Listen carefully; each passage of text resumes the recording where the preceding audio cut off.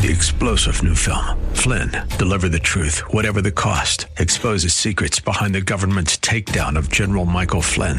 Flynn knew what the intel world had been up to. He ordered the first audit of the use of contractors. This set off alarm bells. He told the truth. He was the most dangerous person for Donald Trump to hire. They had to get rid of Flynn. Flynn, deliver the truth, whatever the cost. Available now. Watch it today. Go to salemnow.com. salemnow.com. If we look to the answer as to why for so many years we achieved so much, prospered as no other people on earth, it was because here in this land we unleashed the energy and individual genius of man to a greater extent than has ever been done before. This great nation will endure as it has endured. Let me assert my firm belief that the only thing we have to fear is fear itself. Freedom and the dignity of the individual have been more available and assured here than in any other place on earth. You are about to embark upon the great crusade toward which we have striven these many months. The eyes of the world are upon you. The hopes and prayers of liberty-loving people everywhere march with you. We're not, as some would have us believe, doomed to an inevitable decline. I do not believe in a fate that will fall on us no matter what we do. I do believe in a fate that will fall on us if we do nothing. We choose to go to the moon in this decade and do the other things, not because they are easy, but because they are hard. My country tears of thee. Sweet land of liberty of thee I sing. As for the enemies of freedom, those who are potential adversaries, they will be reminded that peace is the highest aspiration of the American people. We will negotiate for it, sacrifice for it. We will not surrender for it, now or ever. We are Americans.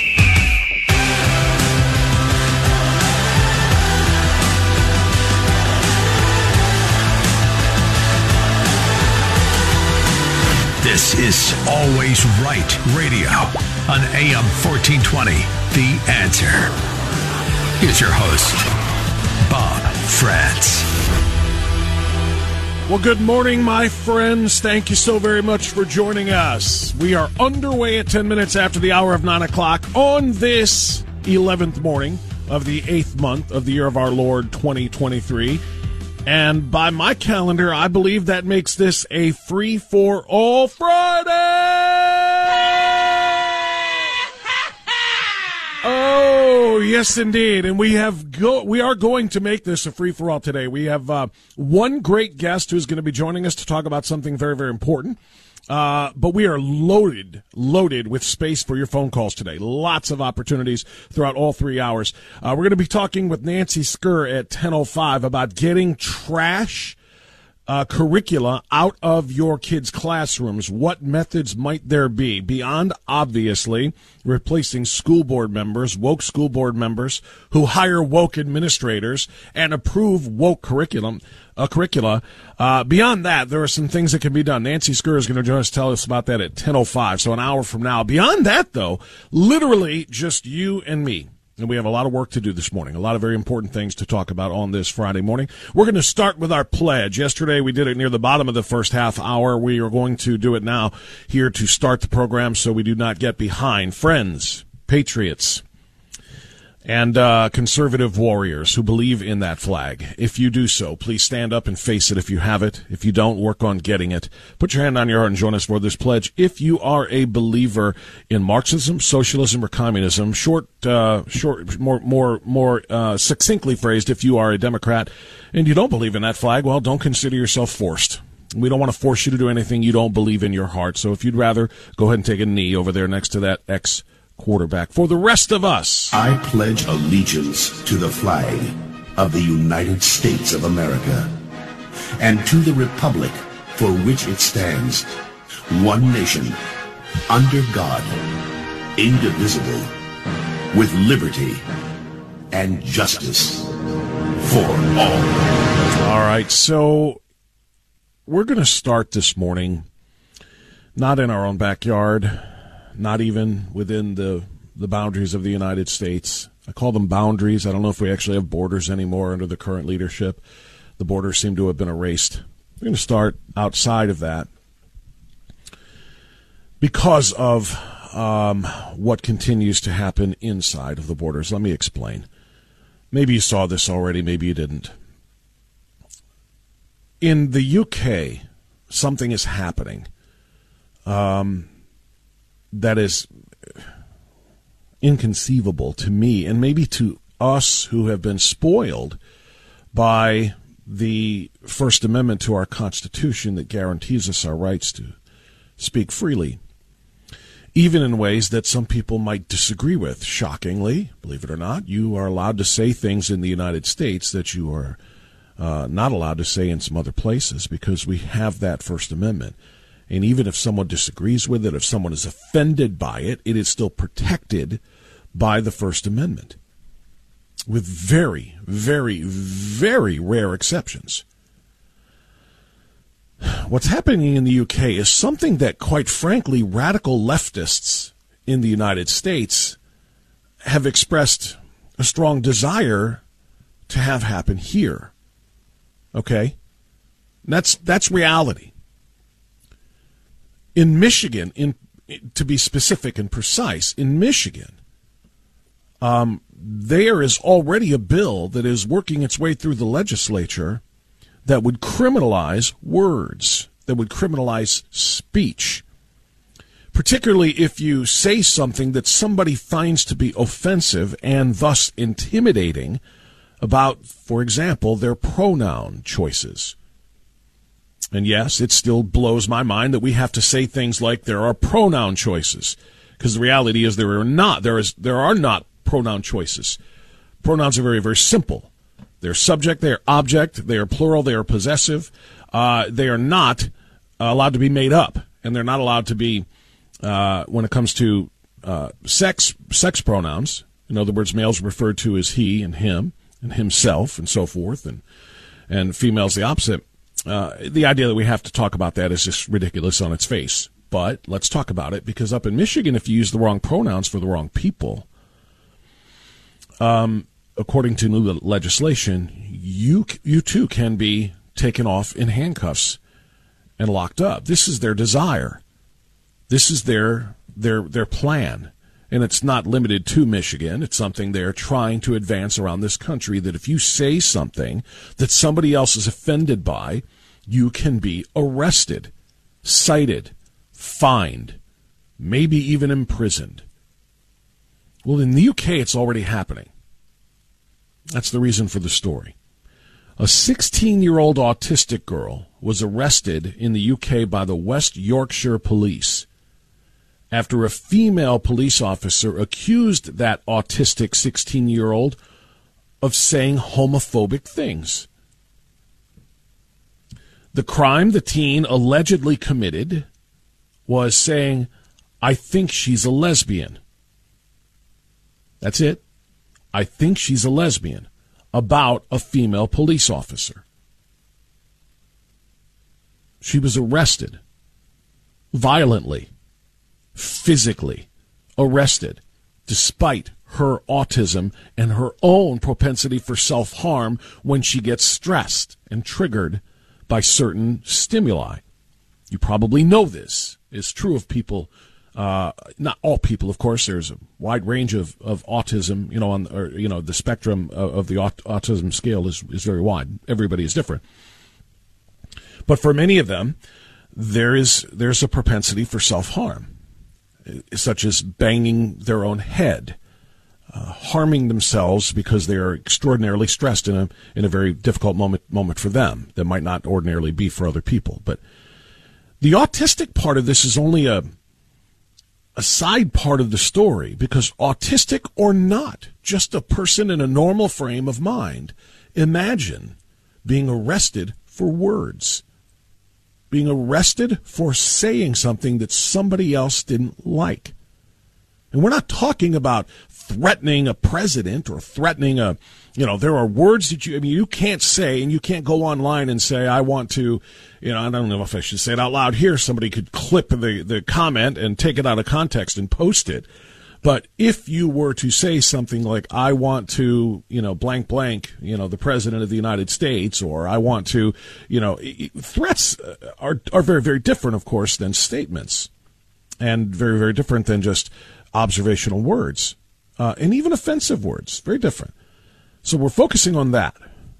The mother of this girl, who goes by the name, the mother is Nikita Snow. She goes on by that on social media. I don't know if it's a real name or not. It doesn't matter. She explained that her oldest daughter, who was 18, had been out with friends just a few days ago on August 7th. Her 16-year-old daughter, Amanda, was also with that group. The older daughter, the 18-year-old, contacted police after the younger daughter, the 16-year-old, began to act in, quote, unsafe ways because she was unable to reach her mother. This was a stressful situation for her. She explained when she contacted the police that her younger sister was autistic and needed a safe escort home. That was the request. The mother said, quote, they said they would come and assist in getting her home as she is vulnerable, with her being diagnosed with autism. When they arrived where my two daughters were, Amanda, the younger, the 16-year-old autistic girl, refused to travel alone with them and wanted her sister to come with her. So the sister agreed. The mother claims she was woken up at 1 a.m. to the sound of knocking at the door. It was the West Yorkshire police with her two daughters. They said they were just bringing her home safely. But, quote, one of the officers had hold of Amanda and was squeezing her arm very tightly. She asked me to get the officer off her arm as it was hurting, so I guided my daughter inside. As Amanda was being brought into the house, she made a remark about the female officer that touched off this scuffle. Snow said, this is the mom, said that the daughter said, quote, I think she's a lesbian like Nana Julie, end quote. She noted that the officer had short blonde hair, and I just felt a jolt on my back. The officer had launched herself in my home at me and Amanda and was grabbing her. She said Amanda was rushed to a cupboard under the stairs and began crying, not knowing what was happening. She started self-harming out of stress, per the report. She was crying and saying sorry to the policewoman. That's when I grabbed my phone and started recording. This video is viral on social media, if you don't know this. Video footage showed multiple police officers surrounding the cupboard as Amanda backed herself in for safety. The female officer said, she's getting arrested. Another unit's coming. Don't worry, I'm telling you another unit is coming, and she is going to get arrested tonight. The mom pleaded with the officers, trying to explain her daughter had autism. The officer did not care. The video exploded online with the West Yorkshire police ultimately publishing a statement on the incident, saying that Amanda had been arrested, quote, on suspicion of a homophobic public order offense. The nature of the comments made was fully captured on body-worn video. I'm going to stop there to illustrate the obvious. The police actually confirmed she was arrested for words, not harm.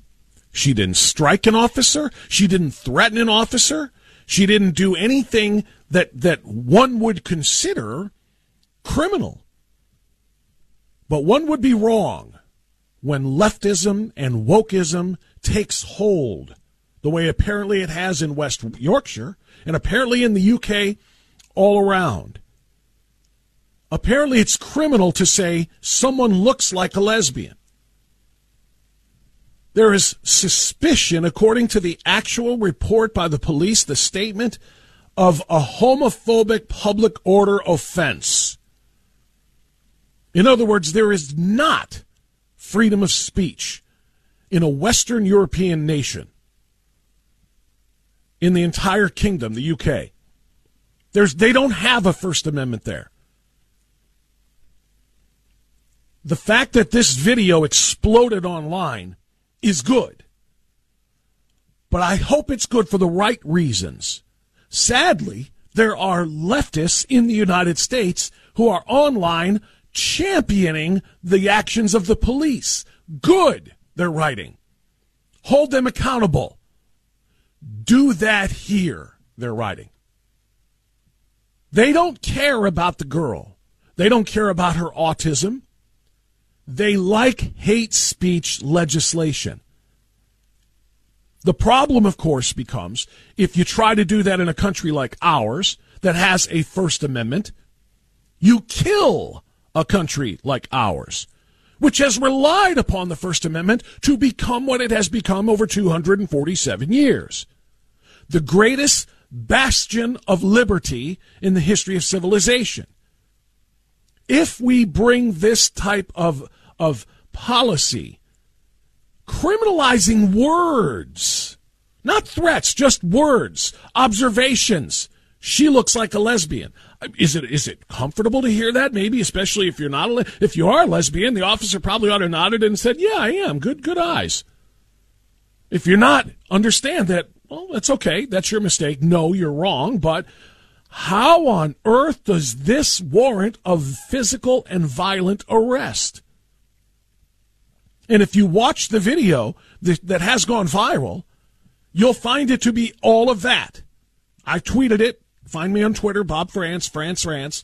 I tweeted it. You'll see it yourself. As they grabbed her by the arms, twisted her around. Her mother said, by the way, in addition to autism, she has scoliosis. Her back, you're hurting her.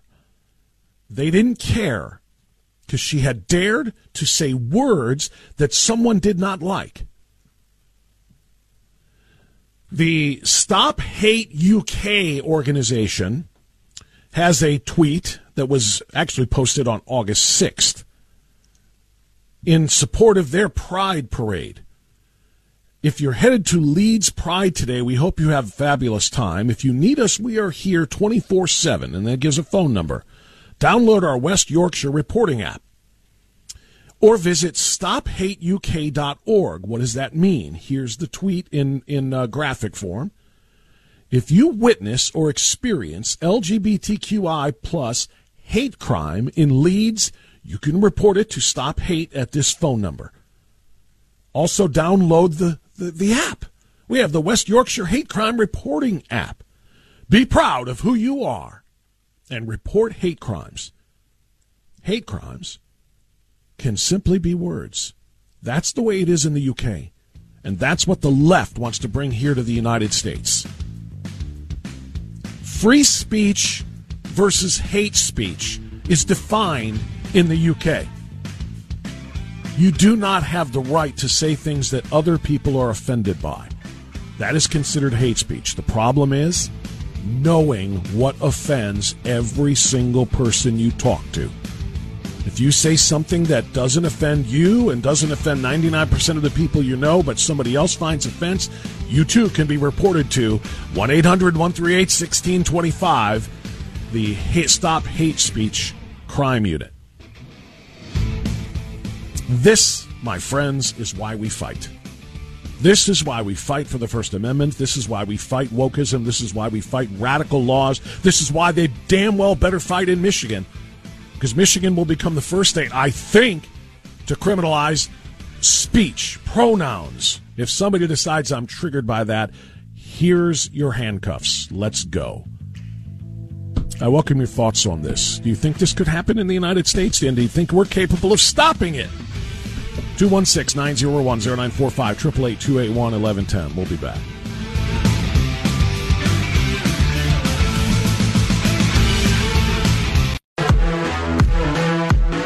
Giving you reason in the age of unreason. Always Right Radio with Bob France and The Answer. Let me really underscore this before I go to the phone calls, because I need you to react to this. I see a lot of people want to talk about issue 1, what happened on Tuesday, look forward to November. That's fine. We'll do that in a second because it's Free for All Friday. But I do need your reactions to this. This is as fundamental a threat to who we are and what we are as a free, capitalist, representative republic guided by the most glorious document in the history of human civilization, the United States Constitution, and in principle, its Bill of Rights, and more specifically, the very first one that is identified, which is our right to speak freely. We have to be able to speak freely. Michigan passed a bill that would not only make it illegal to use the wrong gender pronouns, it wouldn't even be a simple misdemeanor. The House of Representatives in the state of Michigan passed a bill that would make it a felony. A felony to use the wrong words. This is from June 30th, so a little over a month old, but it's where it was at the time, and it continues to work its way through now. Michigan State House of Representatives has passed House Bill 4474, a piece of legislation that criminalizes causing someone to feel threatened by words. Under the bill, offenders are guilty of a felony punishable by imprisonment for not more than 5 years and a fine of not more than $10,000. Intimidate means a willful course of conduct involving repeated or continuing harassment of another individual that would cause a reasonable individual to feel terrorized, frightened, or threatened, and that actually causes the victim to feel terrorized, frightened, or threatened. The bill specifically addresses sexual orientation and gender identity or expression. According to the bill, gender identity or expression means having or being perceived as having a gender-related self-identity or expression, whether or not associated with an individual's assigned sex at birth, end quote. So in other words, some little girl comes to school and says, I'm no longer Jenny, I'm Jim, and a little boy, or let's make it a little bit more egregious, a staff member says, Jenny, go sit down now, and refers to Jenny as what Jenny is, a little girl, a she or her, and when calling upon her or referring to her. That little boy could be subject to criminal penalties. That teacher, that staff, or that adult would certainly be subject to potential arrest and imprisonment as a felon for daring to not play along with the fantasies and the confusion or the, sadly, the mistaken identity of the child. And when I say mistaken identity, I mean these little kids are being intentionally indoctrinated. They are being intentionally groomed into these alternate identities and identifications. They're being told that they're something that they're not, or that they should become something other than what they are. And then if other individuals, once the kid has been convinced to saying something about, about a new identity, if other individuals don't play along with the delusion, don't play along with the fantasy, don't participate in the charade, they could then go to jail. The bill passed the Democrat-controlled House in Michigan 59-50. It's now in the Senate, and it will be signed by Gretchen Whitmer, who is trying to control how people talk in Michigan. If you think what is displayed in that video I just told you about in the UK is disturbing, if you find problems with that, get ready. It's coming to a state very, very near us. It's coming into our country. This is what their intent is. And if you think this is all about protecting, the LGBTQ plus community, and this is just simply looking out for people who are vulnerable, people who are maybe, I don't know what's the word, they're vulnerable, they're targeted, et cetera, et cetera. They're in a protected class because they're marginalized. Whatever wording you want to use there. If you think this is about that, my friends, think deeper. Don't be a shallow thinker. Go deeper. They're using this particular marginalized class or this marginalized group to do something that they want to do and have been trying to do for a very, very long time. And that is simply control the people.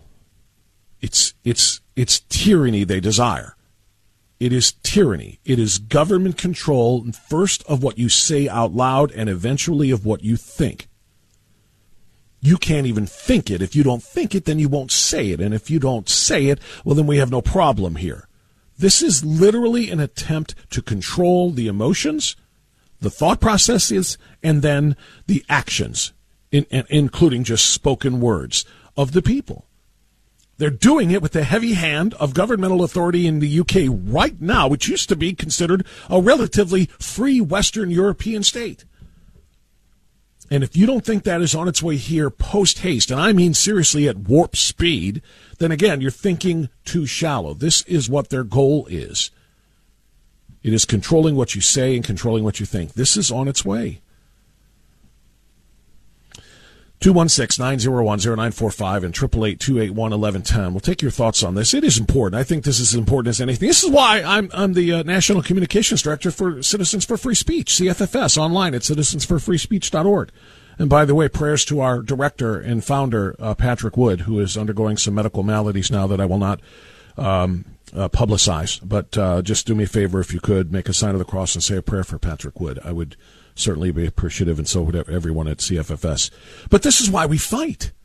This is why we fight. We fight for the rights to say what we want to say, and we do not accept the idea that saying something that somebody else might have hurt feelings over should warrant a jail cell for us.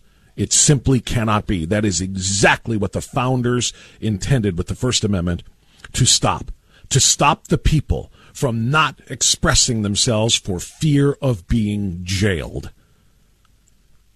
That's tyranny, and that's for crying out loud. It's why we fought the Revolutionary War. It's why they had the guts to write the Declaration. Before they wrote a Constitution, there was a Declaration of independence from tyranny, from the British Crown, from not being able to do these things, and to be free, to speak freely, to speak ill of the monarchy.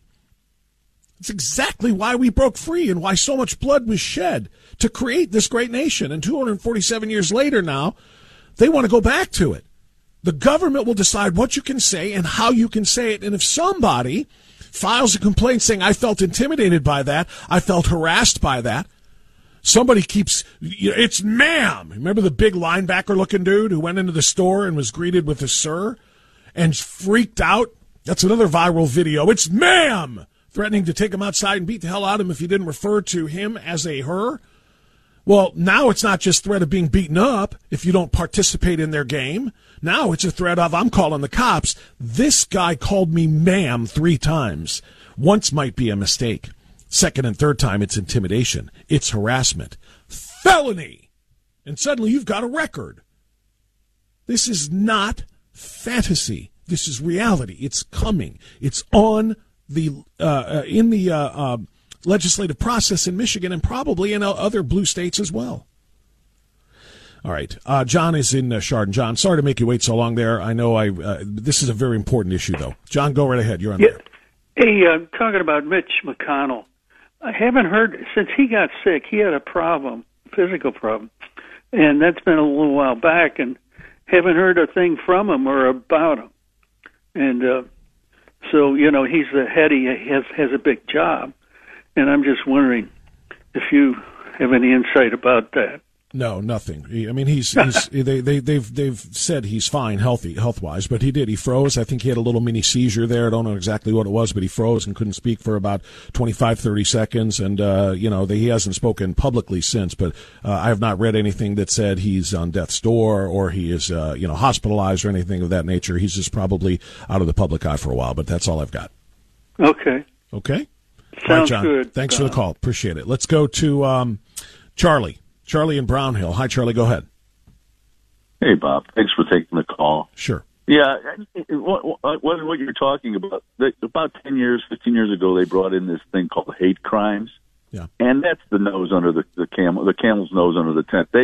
How can you distinguish what a hate crime is? And they're always saying, I think it's a hate crime. Every crime should be considered a hate crime. The penalty should be equal.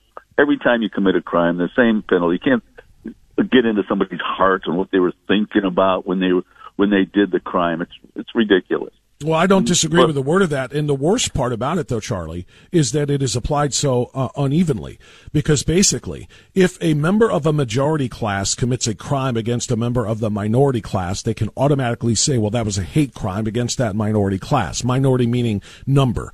If a member of the minority class commits a crime against a member of the majority class, there's no hate crime ever attached. And what that means is, if a racial minority, a black person attacks a white person, there's no hate crime. If a white person attacks a black crime, which is the minority group, the marginalized group, the protected class, they're going to file hate crime charges. And you're right. They have to determine what's in the heart of the individual committing the crime as to whether or not there was hate motivating the crime. It's ridiculous. It is completely uneven. It's unfair, and it has no business, quite frankly, in our criminal justice system. But that's what they did. The Supreme Court should rule it out.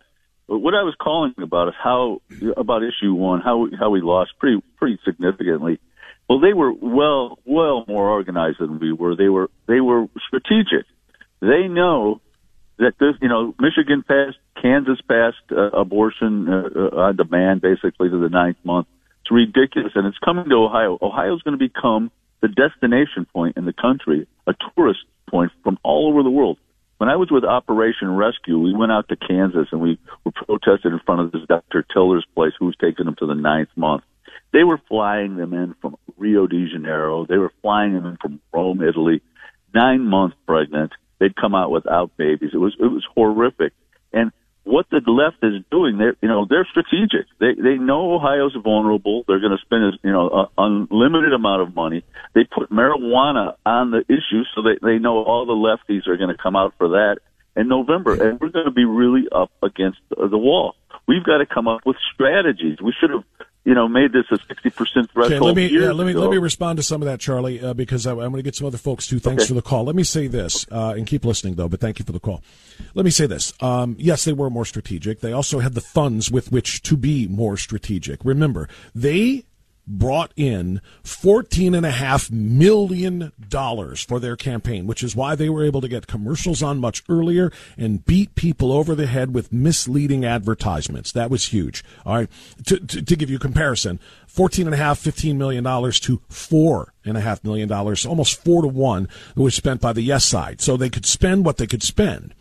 And so much of that money that was brought in on the no side came not just from out of state, and obviously everybody knows money came in from out of state on both sides of the issue, but from out of the country through dark money organizations that was not supposed to be traceable. Thankfully, Jack Windsor tapped into some sources and found the Swiss billionaire that was bankrolling through a number of different front organizations, which is what makes it dark money.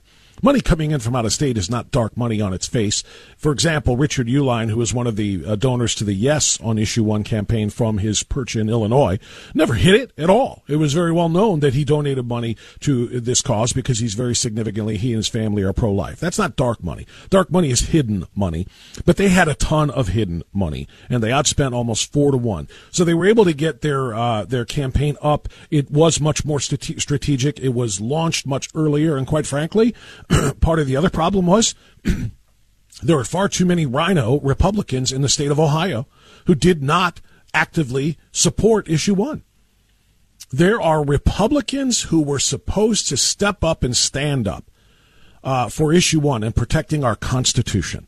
That's what this was about, and they didn't. And it starts with our governor, who didn't do squat. He didn't travel. He didn't make appearances. Some did the best they could. Keith Faber, LaRose, obviously, Robert Sprague, a lot of other state office holders did. They traveled. They went to speaking events. Candidates like Bernie Moreno, even Matt Dolan, they did.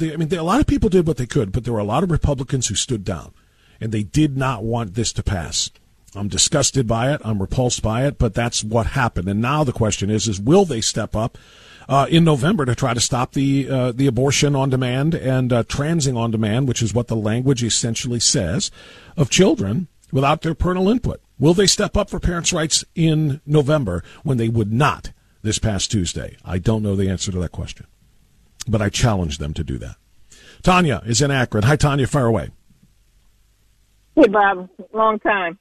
I think you're totally right about the rhinos that didn't stand up. But I think we also have to point the finger at myself. I did vote early, but there was an issue in Kenmore where they had a drag story hour, and I didn't go to it. And I needed to go to that. Even if I was the only one there, I should have gone and protested that. that was right in my backyard. But can't do anything like that anymore. But we have to get out. We have to open our mouths, wear our shirts. I was telling Marianne I have my freedom shirt on. God's children are not for sale. And if someone else wants to say something about it, we'll be in a conversation. But we have to be able to have these conversations, and we can't self-censor ourselves. And we have to be able to go to places that are uncomfortable for us to represent our voice. No one's going to represent our voice for ourselves. And I regretted what I didn't do, and I had to, make amends for that for myself.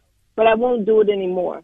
It's not just talking. It's about showing up. It's about putting our money where our mouth is, supporting the causes that we need to fight. The liberals will put their money in their leaders. Their millionaires and billionaires will support their causes.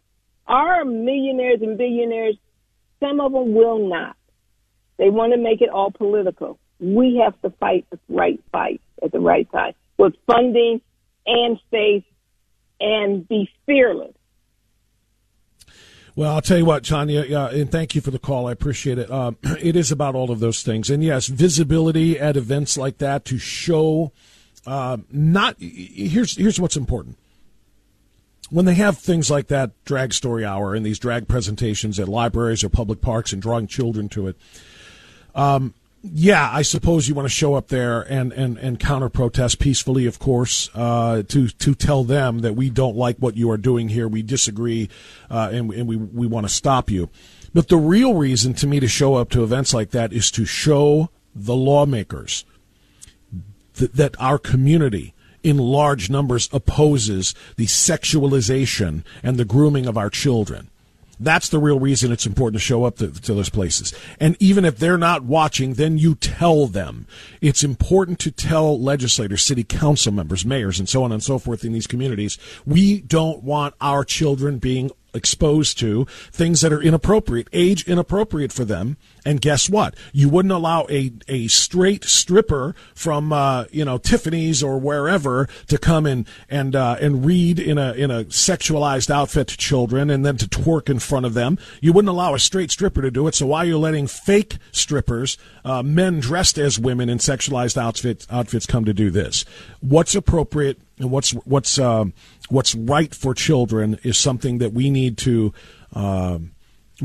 express to the leadership, not to the individuals who are doing it as much as to the leadership. Show them this is going to cost them their jobs. If you won't pass ordinances that forbid these things, that protect our children from these types of influences, well, then we will replace you with someone who will. That's who really needs to get the message, and that's why showing up at events like that is important if you do it in the right way. Tanya, thanks for the call. We got more coming up right after this. I have a rendezvous with destiny. We'll preserve for our children this, the last best hope of man on earth, or we'll sentence them to take the last step into 1,000 years of darkness.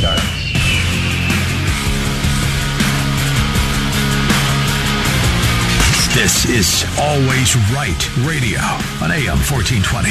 The Answer. With your host, Bob France. Hour number 2 underway now at 10 minutes past 10 o'clock on this Free For All Friday. It is the 11th morning of the 8th month of the year of our Lord 2023. Did you we haven't talked about this earlier this month because we're talking about indoctrination. We're talking about grooming. We're talking about the miseducation of kids. And sadly, the kind of conspiratorial or collusionary relationship between schools and willing parents willing to sacrifice their kids, sexualize them with inappropriate materials long before they're age appropriate, if you will. But we didn't talk about this earlier. Did you know about the Colors Plus Youth Center in Fairview Park? That they are taking taxpayer dollars from Cuyahoga County to run this this youth center that includes monthly drag tutorials, which are led by local drag performers. their goal to teach youth to creatively express themselves and their identities in a safe, affirming, and age-appropriate way. This is unbelievable. We're going to talk about this story. This is your tax dollars if you're a Cuyahoga County resident. Your tax dollars are funding the continued grooming of children. It's happening in community centers like this with your money, and it's happening in schools with your taxpayer dollars as well. I want to talk a little bit more about that now. And joining me from Raise Your Voice is an activist who is presenting and apparently meeting on a semi-regular basis with Ohio Department of Education officials to discuss the curricula and the allowance of this sort of material in schools, particularly in primary schools. Nancy Skur joins us now to talk about how to remove some of this radicalism from our schools. Nancy, thanks for joining us this morning. How are you? I'm fine. How are you today? I'm doing well. Nancy, I know you are a graduate of the Ohio State University School of Nursing. I know you have had a long and successful career in nursing, 41 years, as a matter of fact, as a coronary intensive care nurse. But that's all I know. Tell us a little bit about who you are and what you're doing. Okay. Well, first of all, in order for you to fully understand what I'm doing is I am simply going ahead and exercising my civic responsibility in order to save our children. I have done, for the last 2 years, I've been doing extensive research on trying to find out how it's happening, what we need to do to stop it, and what laws are available to all parents that we can go ahead and collectively stop this in our schools, and that's what I'm doing. Have you been an activist? Nan, I apologize. Have you been an activist before in your Yes, I have. In your career? Tell me how. Okay. Well, as a young nurse, I was pregnant with my second son, and what had happened was as a nurse in this local community, I had seen so many children deathly ill from what we call gastroenteritis. In other words, something is causing that the kids are being exposed to are causing them to become ill. And I went ahead and found out that through intensive research that this was due to the fact that our sewage treatment plant in our particular community was ineffective. It was dumping raw sewage into the waters of the state, and the kids were getting sick. So what I did was I launched a campaign, and nothing is in a vacuum. And so it intensified because then there was people in the community, people with money, getting hookups to our sewage treatment plants, and everybody else was being denied. So what I did was I put it in the forefront. I met with the Department of Natural Resources, Water Resources, the Public Service Commission, and the Public Health Commission. And we did this with 600 people. What I did was I had people sign pre-printed letters, and we sent them to all these different organizations, and they had a hearing. And as a result of that hearing, we stopped the problem. They put us from maybe a 60th on the level for a new sewage treatment plant to number 1. It became a crisis. And that's how we did it. Mm-hmm. I'm sorry, go ahead and finish that thought, please. But you never mess around with a pregnant woman. I want to tell you that much. Well, it sounds like you are well versed in activism and obviously doing what you say, as is a civic responsibility type of work, and that's important. So let's talk now about removing radical topics from American schools. You have spent some time talking to Ohio State Board of Education members. Give us the gist here of what your conversations have been about. Okay. What it amounts to, I've been to the Ohio Board of Education now. This makes my third time. The first time, I went ahead and talked to them about Title IX. Part of the reason why I went is because the Board of Education does not have the authority to deal with social issues. And they decided that they were going to implement CRT that way, as well as the proposed changes of Title IX. And that was one of my meetings. The second meeting, I found out there are rule of law that the Ohio Board of Education must comply with. And by doing what they're doing, they are in violation of the law. And what I've also learned. What rules? Yeah, what rules and laws are they violating? First of all, you do know that it is illegal to discriminate, and that's what's going on in our schools. They're discriminating against white children and trying to embolden non-whites to be better. They're emboldening non-whites over the white children. They should be both of equal standing, and that's not what's happening in our schools. And this is by way of critical race theory you're talking about. Yeah. But the way we stop it is so cool because, number one, did you know no official can discriminate? No school official can discriminate against children. So if they go ahead and continue to teach CRT, they're in violation of the rule of law. And because of that, I am going to work on getting them removed. This is the whole crux of the situation. I want you to know, in the Board of Education, like I said, I met 3 times. I asked them on the second time to follow the rule of law, that they can't discriminate, that children cannot be forced to use special pronouns. There is a law. What does the law say relative to pronouns? Pronouns, okay. The law relative to pronouns is, and I will read it to you because, okay. Students do not shed their constitutional rights to freedom of speech or expression at the schoolhouse gate, which means they don't have to comply with the teachers or the school system itself if it forces them to use gender pronouns. They don't have that authority. So basically just First Amendment, you're saying First Amendment protections say they don't have to say things that they don't believe. Yeah. Okay. So when you say law, I mean, we're really just talking about the Constitution, the constitutional rights to not say what you don't want to say. And I agree 100%, by the way.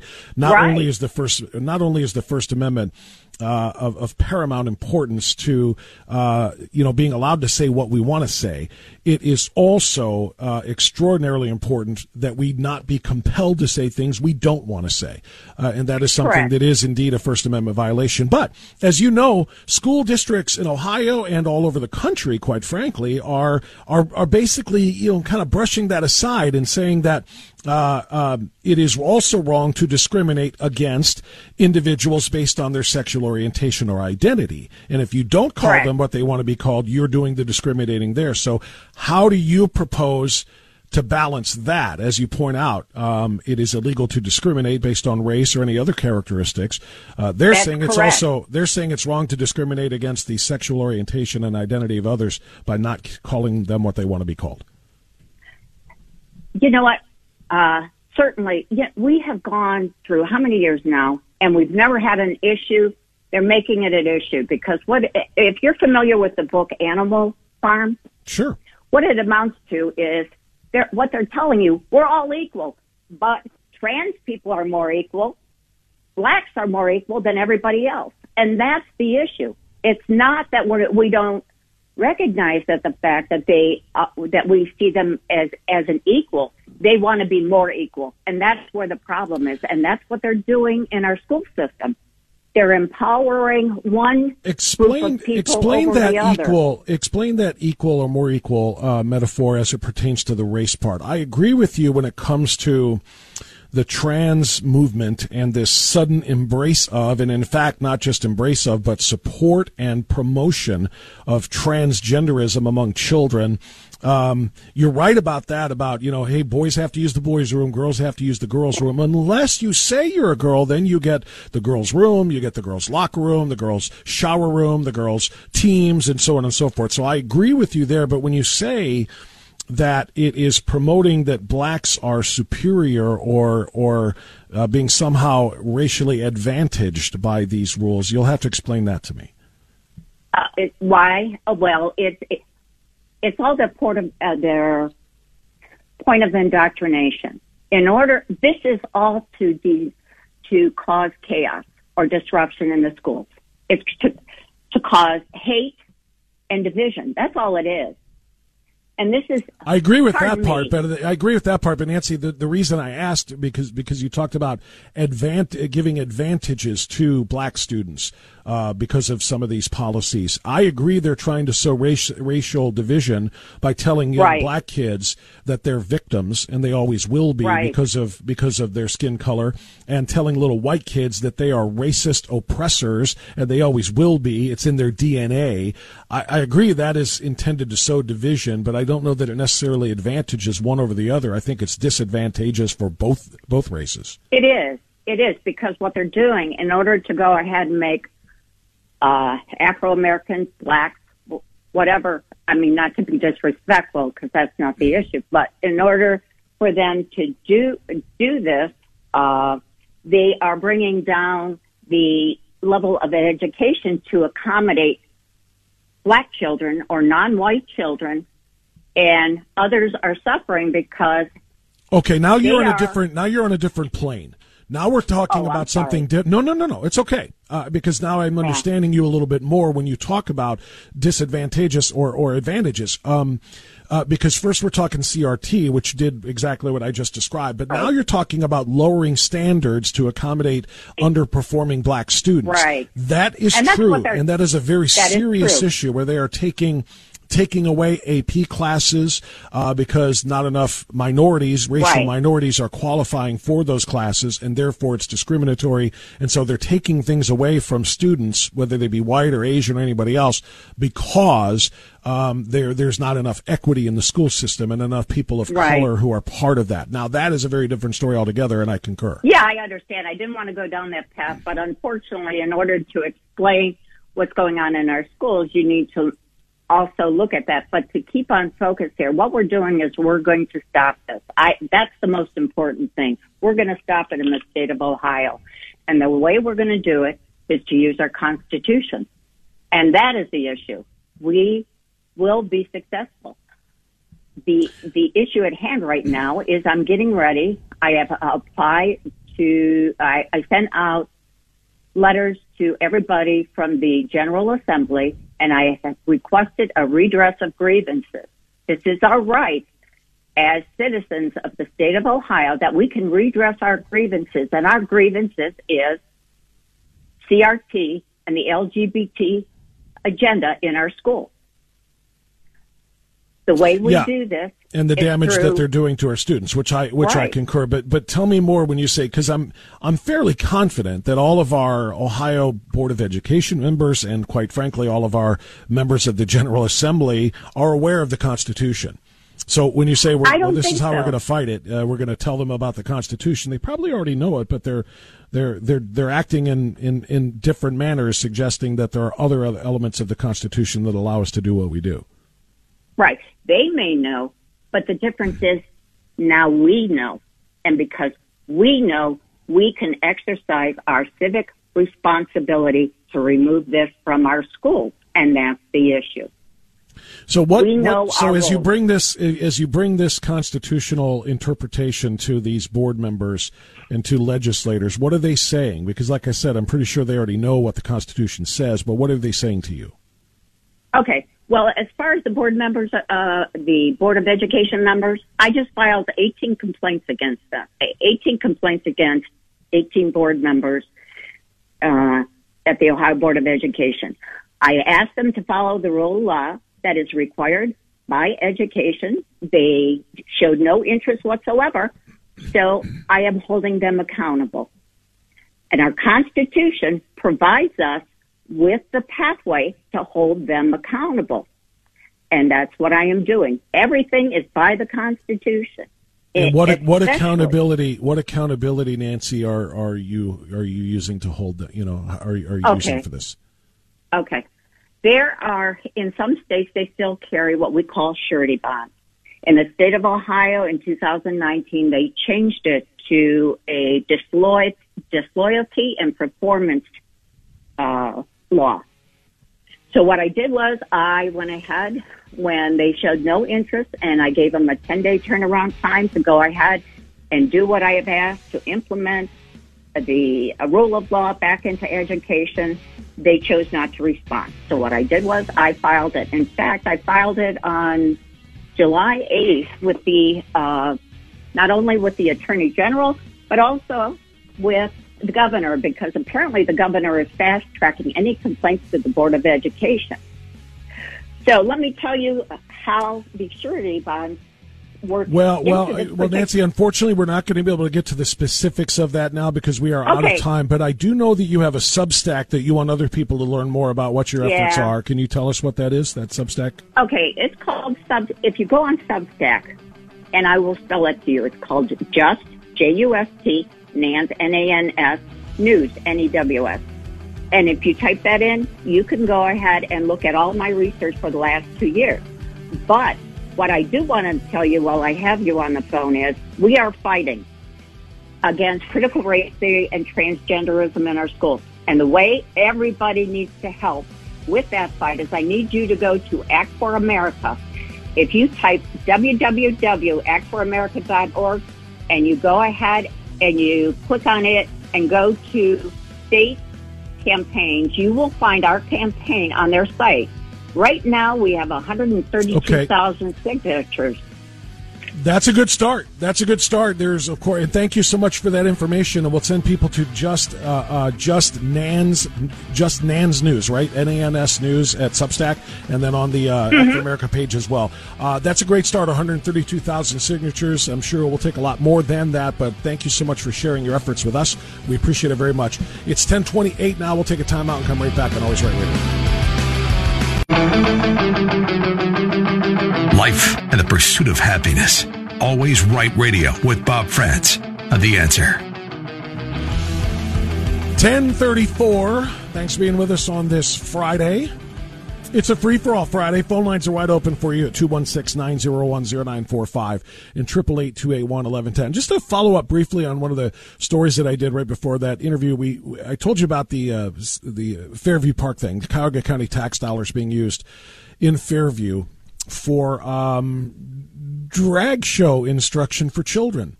How to do drag, how to dress, how to twerk, how to perform.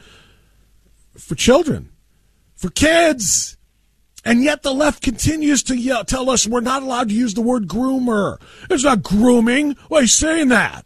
You homophobe, you transphobe, you bigot.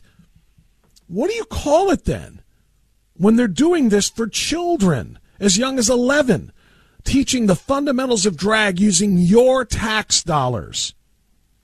The Colors Plus Youth Center in Fairview Park says in its mission statement its goals are to use holistic mind and body approach and have a safe space to empower LGBTQ youth and allies to grow as individuals within their community, welcoming kids from ages 4 to 17. 4! What 4-year-old that you know knows what LGBTQ is? What do they know about sex or sexual attraction or sexuality? For crying out loud. And we're not supposed to call this grooming? We're not supposed to push back against this using our tax dollars? It's funding coming from a grant from Cuyahoga County tax dollars is being used for also monthly drag tutorials. One photo advertising the event on social media shows a young child having their makeup done by some big, giant, hairy dude wearing outlandish makeup and sexualized clothing and teaching this person how to do their makeup. I mean, I'm sorry. This is absolute grooming. And anybody who tries to tell you that, no, this is just allowing kids to be themselves, their true selves, well, then what on earth are we to believe about the fact that they're 4 years old and 5 years old and 6 years old and having this alternative lifestyle stuff being promoted to them? How are they supposed to find their true selves if they're literally being indoctrinated and groomed into this is your true self type of performances? Out in Los Angeles, it's even worse. The Los Angeles Unified School District, the second biggest in the country, has created a guide on how elementary schools, mind you, elementary schools, that's what, K through 5, can organize rainbow clubs, which include lessons on LGBTQ plus liberation, activism, and protest art. It links it to a 20-page Rainbow Club activity guide produced by the school district to provide a detailed list of activities and lessons for kids, young kids, elementary school kids. The activity guide contains art, books, games, and other LGBTQ plus promotional literature for kids. How do they dare tell us it's not grooming? Rainbow clubs are inclusive spaces for elementary students to explore sexuality. Elementary kids are not supposed to explore sexuality. This is a space, the guide says, for celebrating lesbian, gay, bisexual, transgender, non-binary, queer, questioning, intersex, ace, and two-spirit identities. This is incredible. They call this fighting for social justice. This is trying to confuse and poison the minds, literally brainwash these kids into what can very, very legitimately be called cults, cult-like behavior. I mean, this is the kind of recruiting that is done by cults, religious or otherwise. What we're talking about here, honestly, we're talking about indoctrinating children into a lifestyle that is only going to lead them to pain, and especially if they go into the transing aspect, which is the number one growth model for the LGBTQ community, painful, medical, life-altering, and bodily disfiguring decisions. That's the reality. These clubs instruct students to watch videos that feature two male classmates expressing their romantic feelings toward one another. Now, again, not that anybody will listen to this, because they've already made their mind up that what I'm saying right now is bigoted and homophobic. I wouldn't want young children in K through 5 to be forced to watch video of boys and girls expressing romantic feelings toward one another, because boys and girls at those ages are not supposed to be talking about romanticism or sex or sexuality. They're supposed to be kids. The reality is that a second grade boy should be taught that girls have cooties. Actually, we don't have to teach them that. They figure it out for themselves. And third grade girls know that boys have cooties. That's about the extent of the romantic nature of relationships between children at those ages. But they're being taught, not boy and girl, by the way, romance, but again, I can't even say that with a straight face, romance. They're sexualizing children. Specifically, they are homosexualizing children. They are bisexualizing children. They are transsexualizing children. All sexualization and sexuality other than heteronormative, straight sexualization. I wouldn't support straight sexualization either. That's the point here. Sexualizing children for the purpose of changing their mindsets. Otherwise, indoctrinating or grooming them is something that simply cannot be allowed in our schools or paid for by our tax dollars. That's the reality, but that's what we face. And again, I'll say it to you like I did before. This is why we fight. We have to fight to protect the next generation. We have to fight to protect the simple heteronormative biological realities of American culture and human biology. That's just a fact. The nuclear family. It's all under attack.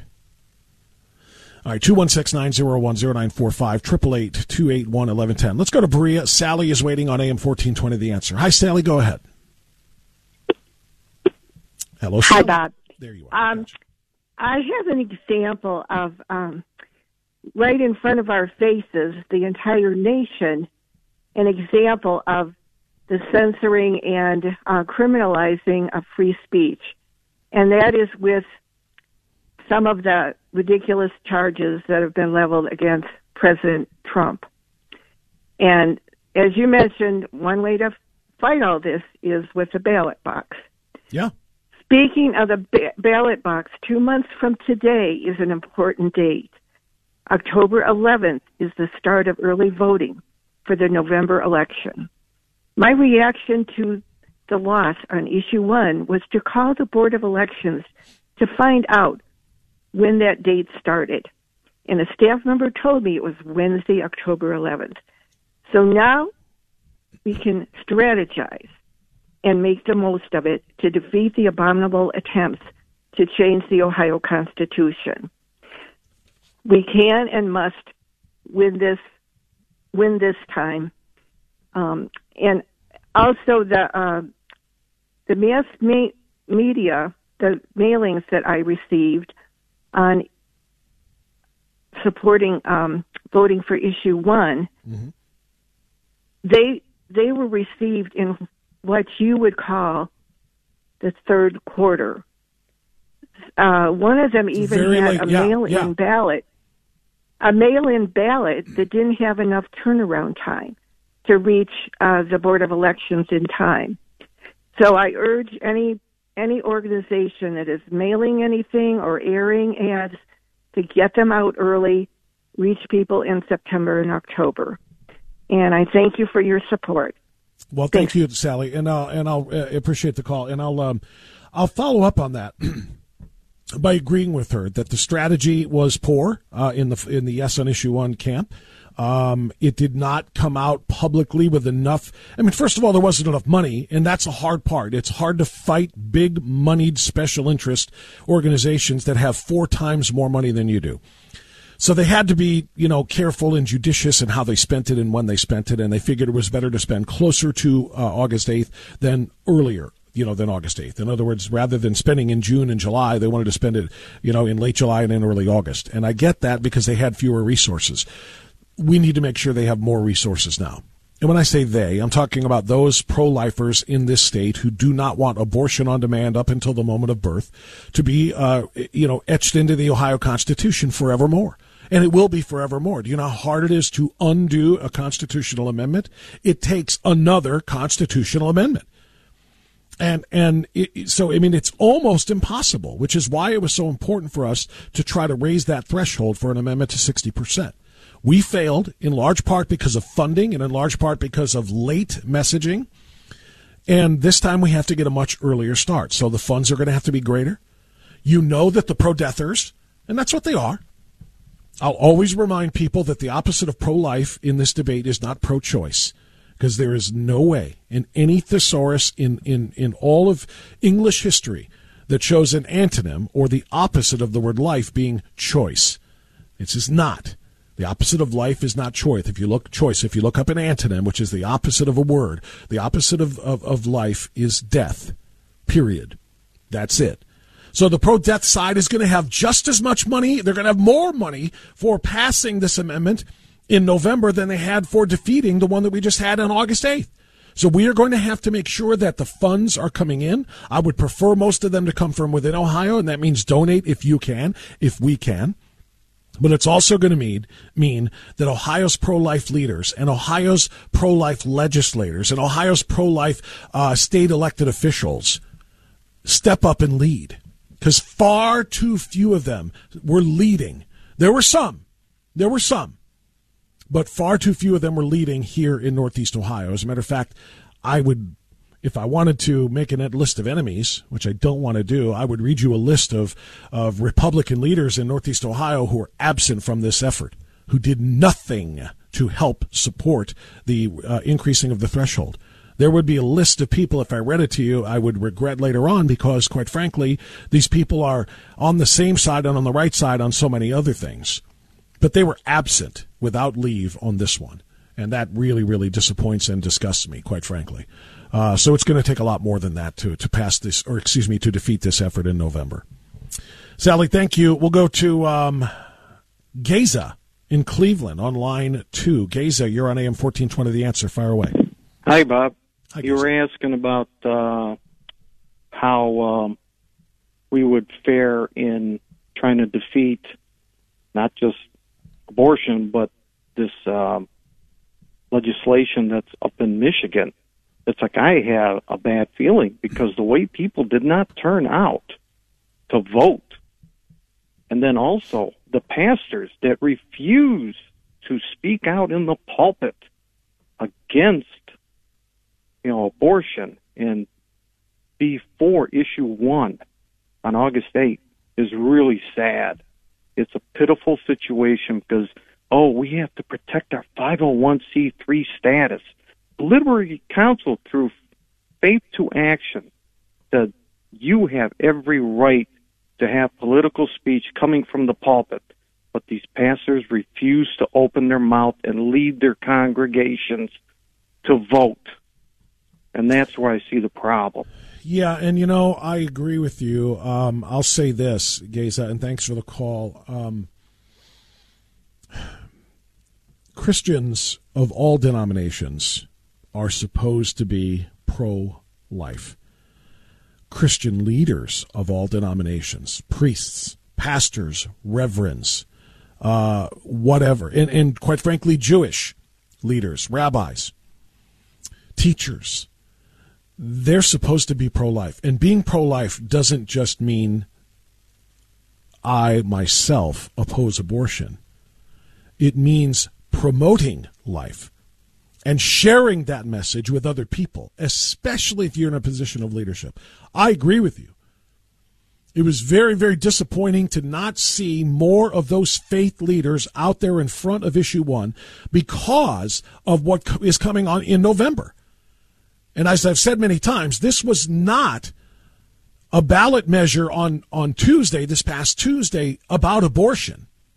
But it will impact the ballot measure in November that is about abortion. This was about simply raising the threshold so that whatever is put forth to be etched forever and carved into the Ohio Constitution will have a strong majority support of the people, not a simple majority support of 50%, which is really not even a majority, 50% plus 1. So I was very disappointed. And I will do that right now. I will call on all faith leaders and elected officials in the state of Ohio. If you call yourself a Christian, if you call yourself a pro-lifer, to get out there and be in front of this and lead. I made some statements after the loss on Tuesday night. It was in a video that I did. I just popped it onto my social media feeds, in which I said, I'll see you in November. That's when the war will really begin. What happened on Tuesday was a battle, but the next front in this bigger war will be in November. And I said what I'll say now. If you think that pro-life Ohioans, and we are a pro-life state, are going to greenlight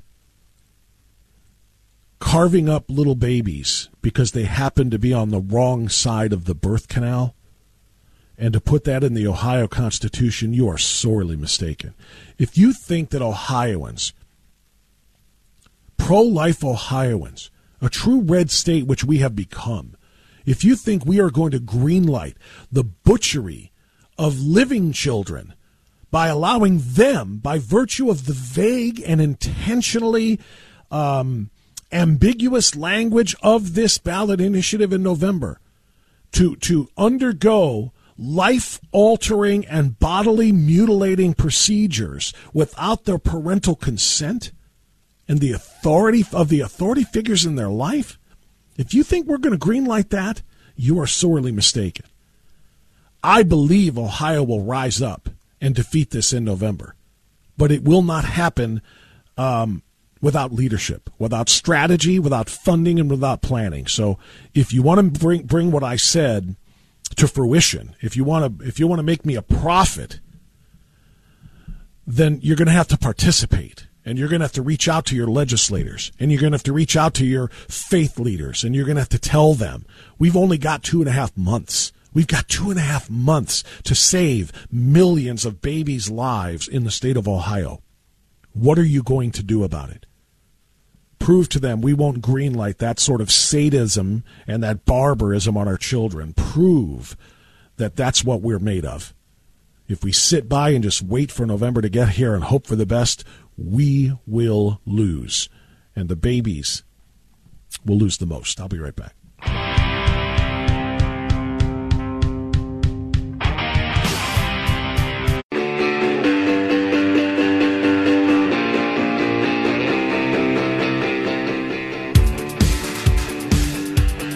Okay, 10:55, Always Right Radio and AM 1420, The Answer. Let's get a couple more phone calls in here before the top of the hour. We're guest-free the rest of the way, so if you don't get on now, don't fret. You will be on in hour number 3. That I can promise you. We'll go to Strongsville and Tracy.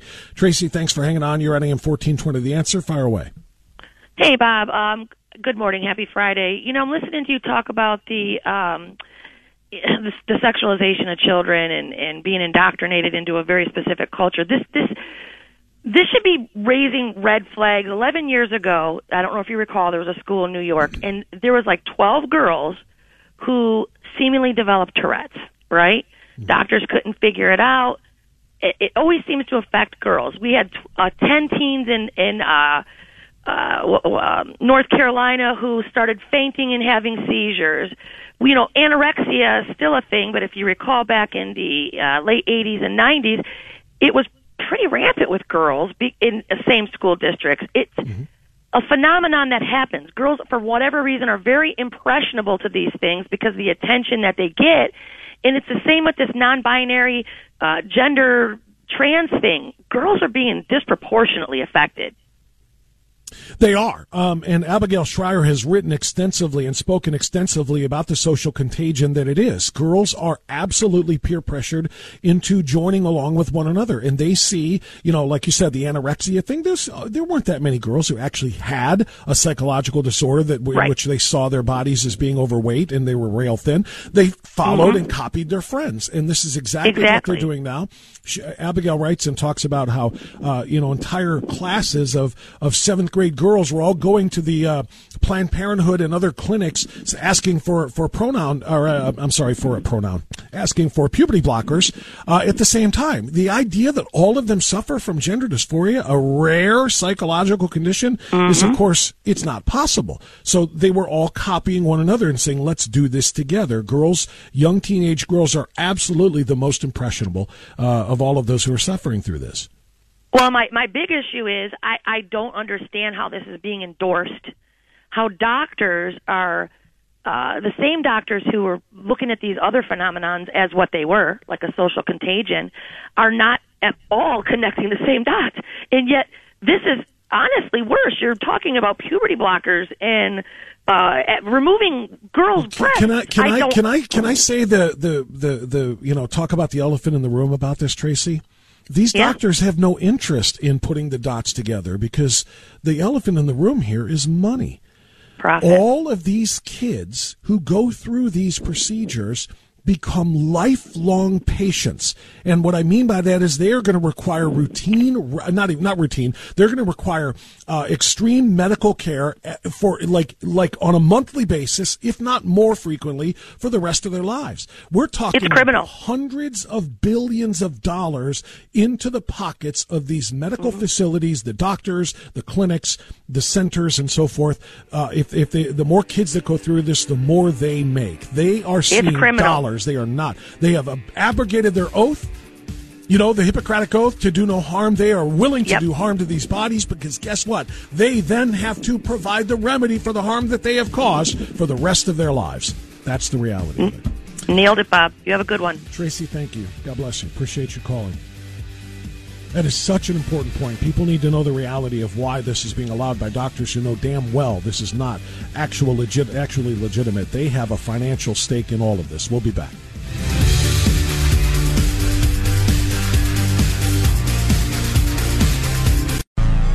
This hour of Always Right Radio is brought to you by The Floor King and KeepingMedicareSimple.com. You and I know and do not believe that life is so dear and peace so sweet as to be purchased at the price of chains and slavery.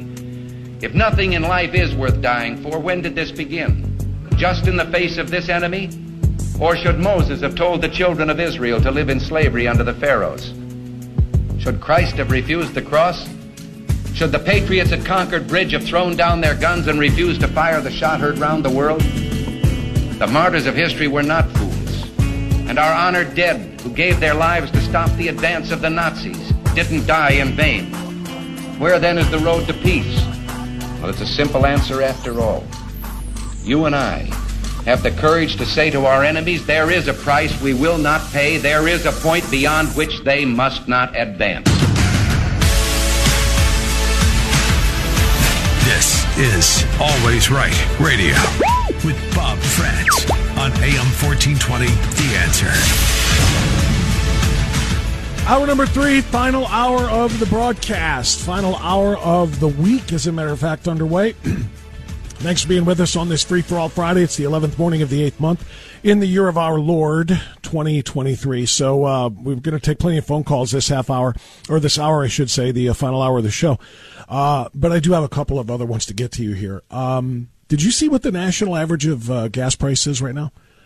The national average for a gallon of gas now is back up to $3.82 per gallon. $3.82. Remember last year when Biden was bragging about how the gas prices were falling and it's all because of Bidenomics? Remember that stuff? Well, they were falling, of course, from their record high of $5.05 a gallon. If you remember, it was $2.39 when Trump left office in January of 2021. It was $2.39. Biden jacked it all up, all because of his policies. And he couldn't even hide it, really, quite frankly. I mean, it's impossible because he said this. Would there be any place for fossil fuels, including coal and fracking, in a Biden administration? No, we would work it out. We would make sure it's eliminated. No more drilling on federal lands. No more drilling, including offshore. No ability for the oil. Oops, a little bit of a cross audio there. You don't have to agree, but I want you to look in my eyes. I guarantee you, we're going to end fossil fuel, and I am not going to cooperate with you, okay?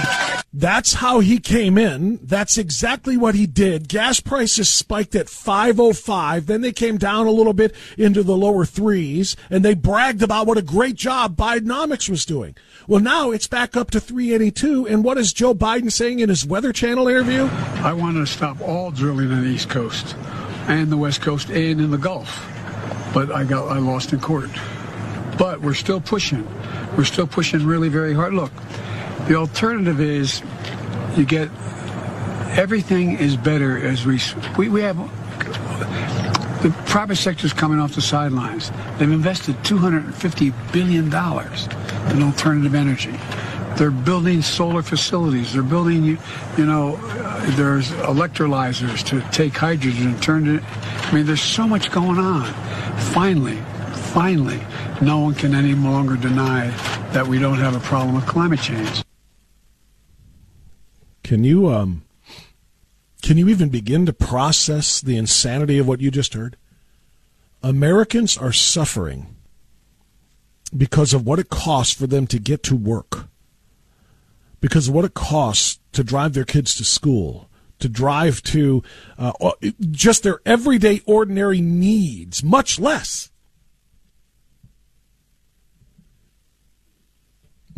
any discretional driving, any vacations, any amusement parks, down to the ball game. It's costing Americans more than ever before, and this guy says, I still want to stop all drilling. And do what?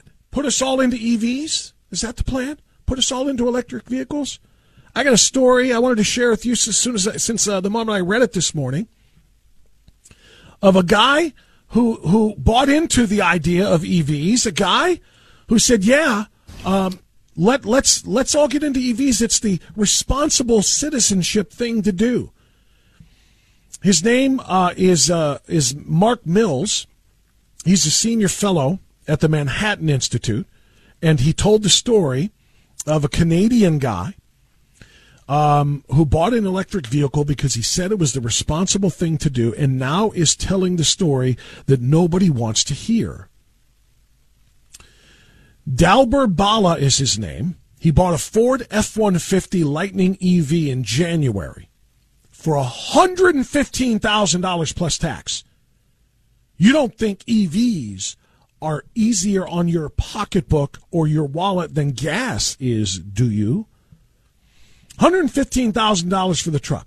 He said he needed it for work, but also wanted something suitable for recreational activities, driving to his cabin or going fishing or whatever. He said an environmentally friendly EV, because people like Joe Biden say that it's evil for us to use fossil fuels to put gas in our tanks.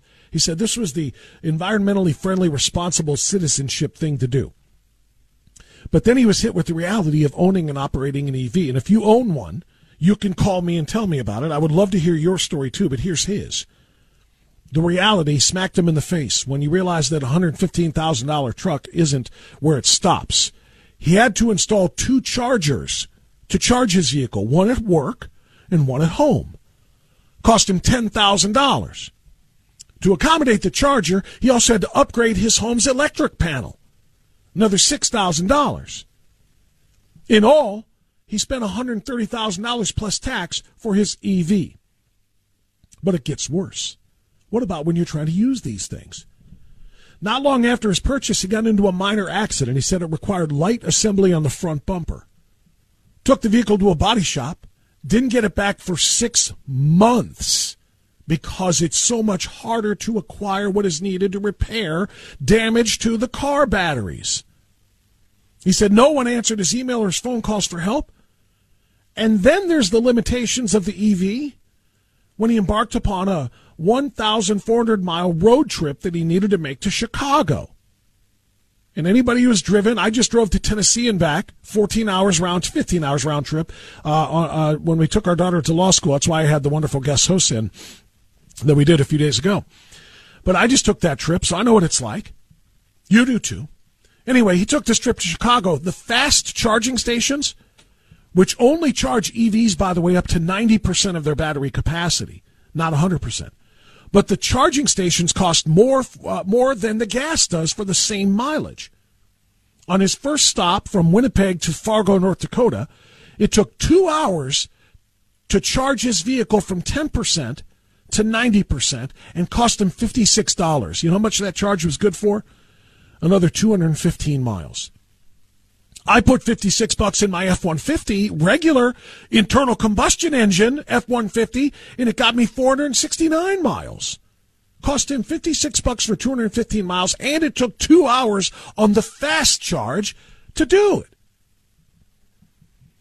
On the second stop in Albertville, Minnesota, the free charger that was offered was faulty, and the phone number of the charging station was of no help, so I had to drive to another charging center in Elk River, but the charger there didn't work either. And that's because the electrical grids are not able to handle this type of mass expansion of electric. Wait until Biden sees his vision. Well, he'll never see it because he won't last that long. But in 2035, wait until he sees his vision of an overwhelming changeover to an overwhelming majority of electric vehicles instead of internal combustion vehicles. The sheer helplessness, the guy said, was mind-boggling. There were no other fast charging stations within range of Elk River, and his vehicle only had 12 miles left. Ultimately, he had to have his vehicle towed to a Ford dealership where he rented a gas vehicle to complete his family's trip to Chicago. The family picked up their electric F-150 on the way back up to Winnipeg. It was in the shop for 6 months. I can't take it to a lake cabin. I can't take it to off-grid camping. I can't take it anywhere where I need to actually get it recharged on the route. And this is what they say is going to be the answer. This is the solution. This is what they're driving us into. This is why Joe Biden said, once again, stop all drilling on the East Coast and the West Coast and in the Gulf. One more time. Say that again. I want to stop all drilling on the East Coast and the West Coast and in the Gulf. All drilling stopped. East Coast, West Coast, Gulf, that's it. Certainly doesn't want any drilling up in Anwar either. No more oil drilling whatsoever. No more fossil fuels whatsoever. No more transportation that is affordable for the average American family. None whatsoever. That was his promise, and he is keeping it. You don't have to agree, but I want you to look in my eyes. I guarantee you, we're going to end fossil fuel, and I am not going to cooperate with you, okay? People, can you even imagine 4 more years of this? Can you even imagine? Not to mention what he's doing to gas stoves, not to mention what they're doing to air conditioning. Do you know how much they're about to raise taxes on air conditioning so that you can stay comfortable and cool in the hot summer? Do you know what they're about to do there? You have no idea. I'm reading about it. Trust me, and I will keep you informed. Not to mention, you want to go buy an incandescent light bulb to replace on your front porch or in your lamp? No longer can buy them. They're outlawed. You must have LEDs. So what if it costs $6 instead of $1.50? Just get used to it, America. This is the plan of these radical climate alarmist nuts. They don't give a rat's a about the middle-class American working family. It's unbelievable, except that it's very believable. Lisa Woods is in Medina. Lisa, thanks for your patience. You're on the air. Fire away. Hey, good morning. You know, the 4 years that Trump was president were the best 4 years in this half of my life because gas is so cheap. It's really hard on the poor, when gas is high. Sure. It's an assault on poor people because they can't, they have a hard time getting to work and so forth. So when a $35 fill up becomes a $55 fill up, which is what happened when it went from Trump to Biden, that $20 has to come out of something.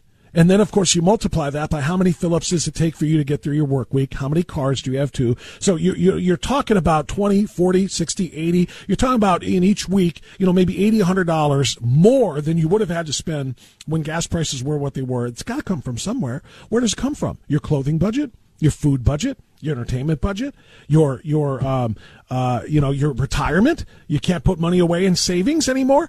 I mean, all of that has a dramatic impact on not just the poor, but middle-class Americans. All Americans are suffering because of this guy's policies. And it's hard to believe that literally, while we're suffering, while gas prices now up to a national average of $3.82 and rising, he's on the Weather Channel saying, I want to stop drilling in everywhere, East Coast, West Coast, and in the Gulf. That's just impossible to understand. I'm sorry, Lisa, but go on.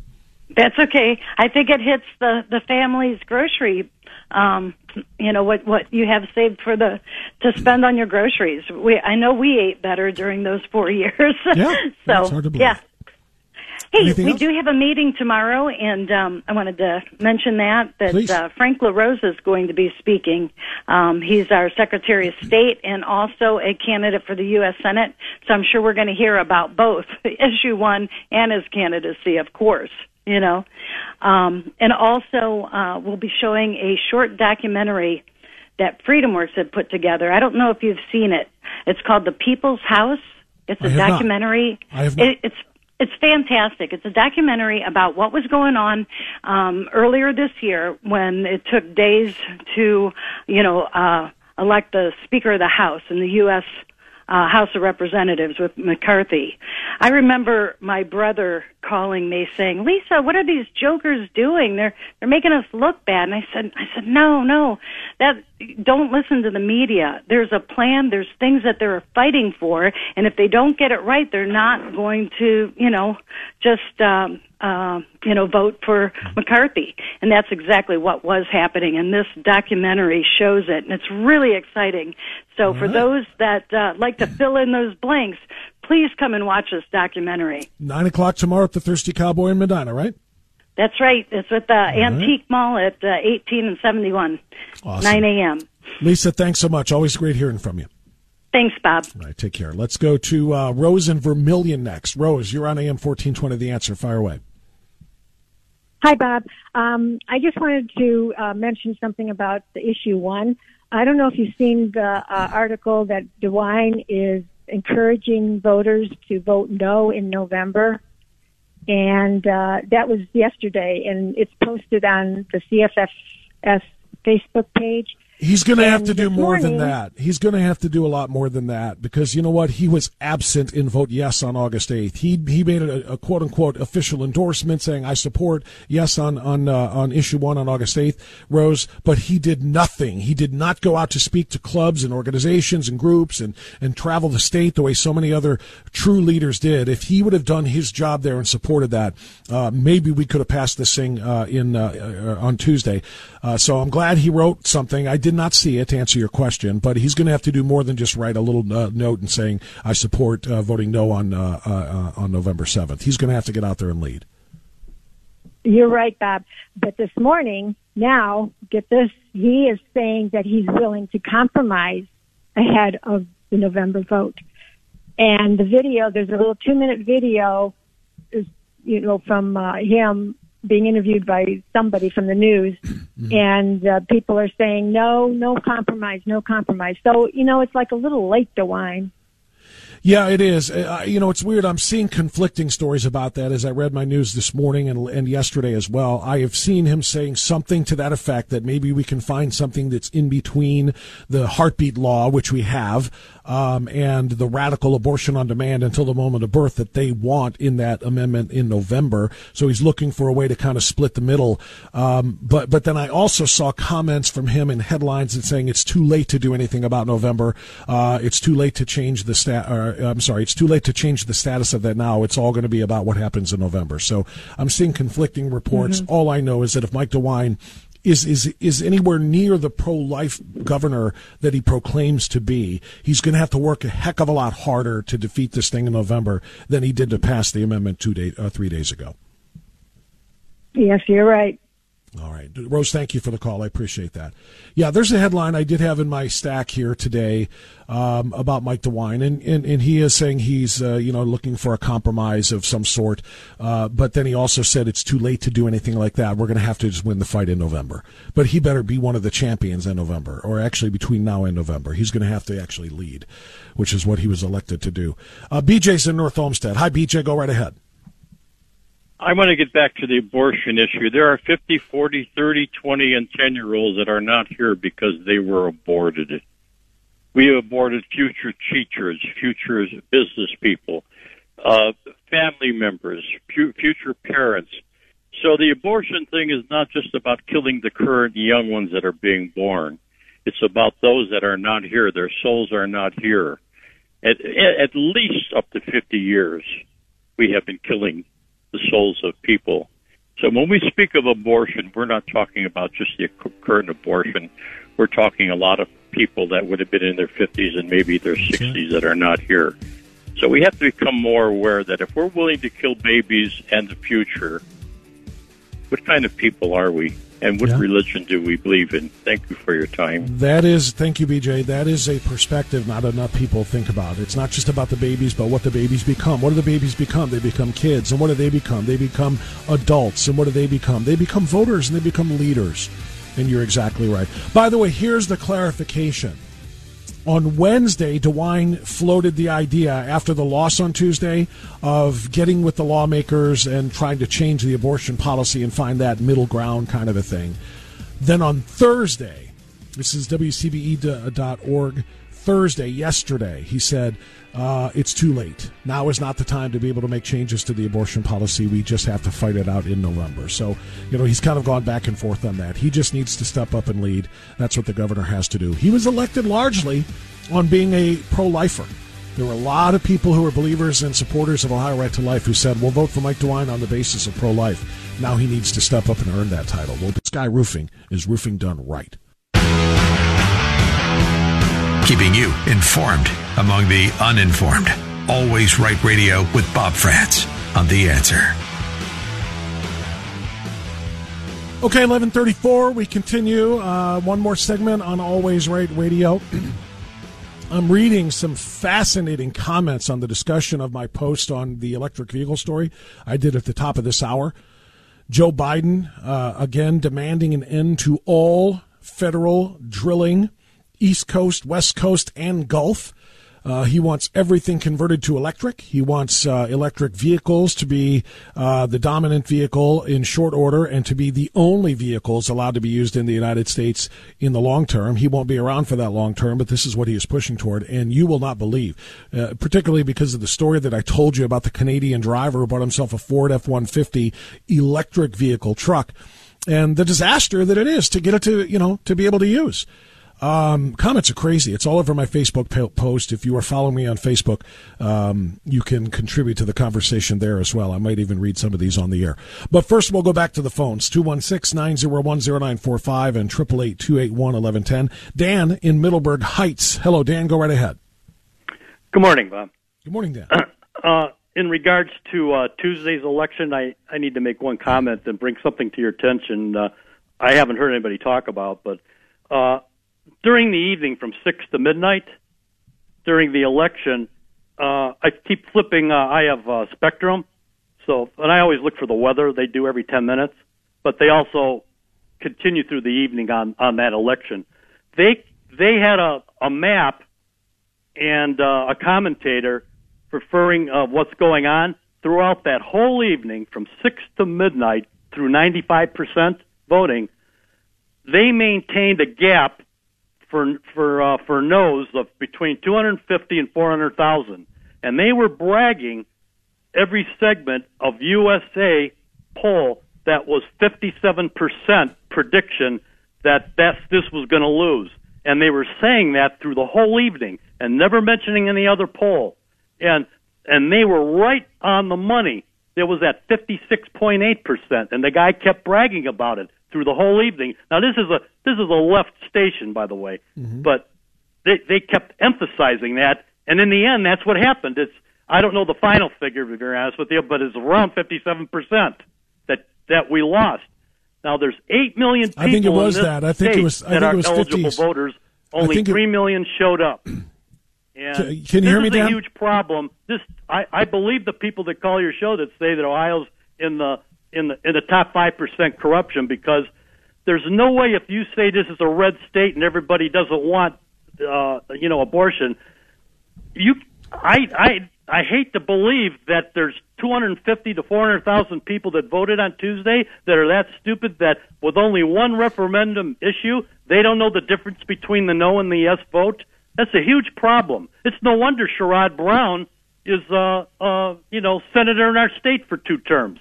There's a problem with voting.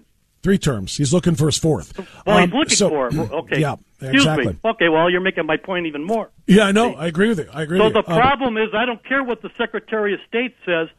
I went to my precinct. They had a rookie with a supervisor and 3 other people when I walked in the door at 6:30, showing him where I had to go sign something and everything. They were training him on the day of the election. They had 30 days to train a guy. Now, when I go put my ballot into the tabulator, I'll end this with Joseph Stalin said, I don't care who's doing the voting, it's who's counting the votes. Who's counting and the votes? I believe for anybody to know 57% throughout the whole day and evening while you were coming back from Tennessee, there's a problem here somehow. I don't know the whole answer, but it doesn't look good. Yeah, that number is exactly what it ended up being, too. And thank you, Dan, for the call. So you're right to, of course, be alarmed by the fact that they kept coming up with that number, and it turned out to be 57-43. That's what the final total was unofficially. I don't know if I actually saw the final number of votes, but it was 57-43 by percentage. So I agree. There is something smelly about it. I don't know exactly what to make of it. I'm not going to make any allegations, but other than to say that's just too coincidental for it to be coincidental. Let's leave it there. Joe in Westlake. Hi, Joe. Go ahead. Good morning, Bob. As you know, I'm no fan of DeWine, but I have to say this, credit where credit is due. He's the master politician of this state. And here's a suggestion for DeWine and his fellow, Republicans in the legislature. The way to kill the November amendment is to make a legislative amendment to move the abortion decision to the county level. That's not going to be fun. We're not going to like that, but it will at least get us somewhere. It'll kill the November amendment. It'll take votes away from it. They're not going to have 90 days to get it on the ballot, but they can talk about doing that so they can guide voters away from voting yes. You're going to have to explain that to me again. When you say how would the legislature take away the vote in November? Maybe I misunderstood you. They can't take away the November vote, but right. what It's they already can locked do, in. right? What they can do is propose their own amendment. There's three ways to pass an amendment: citizen Right. initiative, legislative and convention. So they propose their own amendment, and what their amendment says is that each county gets to decide on abortion decisions. Then they tell the public, hey, look, public, we know you're all upset about abortion. You want abortion. There's a good chance you might vote for this, but you know what? Don't vote for it because we have a better bill. Our bill gives you the ability to vote for it at the county level, so it's the compromise that DeWine's talking about. That I don't know how that would work, though, Joe. If you have two constitutional amendments on a ballot, whether one is citizen-led and the other one legislative-led or not, if they actually, it won't be on the ballot. It won't be on the ballot. We don't have the 90 days to get it on the ballot. That's what DeWine was talking about when he said we don't have time. Right. But they can talk about the fact that they're working on it. Like, in other words, hey, we're working on something better than this. No reason to vote yes. So you're looking. Okay, yeah. It's an interesting thought. I like outside the box thinking. I do, and it is very outside the box. Not this. Obviously, you're right. This is a normal, natural way to get an amendment. You're right. You can do it that way legislatively to be introduced there. But the point being that those would be competing results. And if the one passes in November, there is no legislative amendment that could be proposed by the legislature that would undo that. I mean, it would literally yes, have to... Yes, there is. They would include language. Their amendment would say, this amendment supersedes all previous abortion language in the Constitution and declares that all abortion decisions will take place at the county level. Thus, it automatically eliminates that. I would also ask this, though, Joe, and again, I like the thinking. If we made it a county-by-county decision, we're still going to have millions of dead babies in Ohio, because where is all of the pro-abort, pro-death crowd? Where do they live? They congregate in Cuyahoga County, Franklin County, Hamilton County, Lucas County, and so forth. The rural counties are already not doing abortions in large numbers, but the ones that want it will still have access to it. They will all vote for it in their counties and say, we want abortion on demand. That's true. That's the horrific compromise. It's a horror show, but it's better than the whole state. Okay. Well, you know what, Joe? I appreciate that. Thanks for the call, and thanks for the explanation of what your idea is. Yeah, I mean, and I'll be honest with you, I don't think even such an announcement of a future amendment would deter those who are pro-death from doing this in November anyway. I really don't. I think their minds are made up. They want, in fact, I was reading a number of tweets this morning from those who were, supportive of the November amendment, and they're talking about hashtag return to Roe, return to Roe, return to Roe. All they want is the return to Roe, and all they're calling this is a return to Roe. And there's nothing that's going to make them change their mind about that. They're wrong, of course. It is so much worse than Roe ever could be or even ever was. Because of what this does. The specific language, I was reading the specific language, and they're trying to convince us that the language just returns the standard to Roe versus Wade. But here is the specific language, if I have enough time here in the segment to do this. The language reads, quote, every individual has a right to make and carry out one's own reproductive decisions, including but not limited to decisions on contraception, fertility treatment, continuing one's own pregnancy, miscarriage, care, and abortion. And we'll stop right there, because that's all you need to know that this is so much more extreme than Roe, because it does say any individual, not adult, at the age of consent, but every individual has the right to make and carry out one's own reproductive decisions, which then takes us into the transing issue. A reproductive decision to sterilize oneself in the process of transitioning from one sex to another, or attempting to. And that means, since the individual only can make up the decision, parents are out of the loop. And that's something I hope we are able to hammer home between now and November 7th. Thanks to everybody for a great week. I appreciate you very much. Have a great weekend. Be well, be safe, stay free. We'll see you Monday. Bye-bye.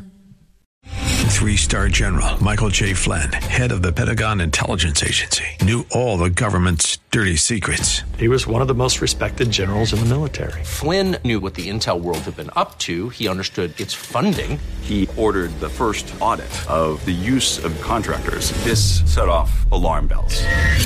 The explosive new documentary, Flynn, Deliver the Truth, Whatever the Cost, uncovers the facts behind this scandal. Flynn told the truth. He was the most dangerous person for Donald Trump to hire. I find out the worst enemy that I'm going to face in my life is right here in America. They took my assessment and they wanted me to change it. And I was like, I'm not changing it. They had to get rid of Flynn.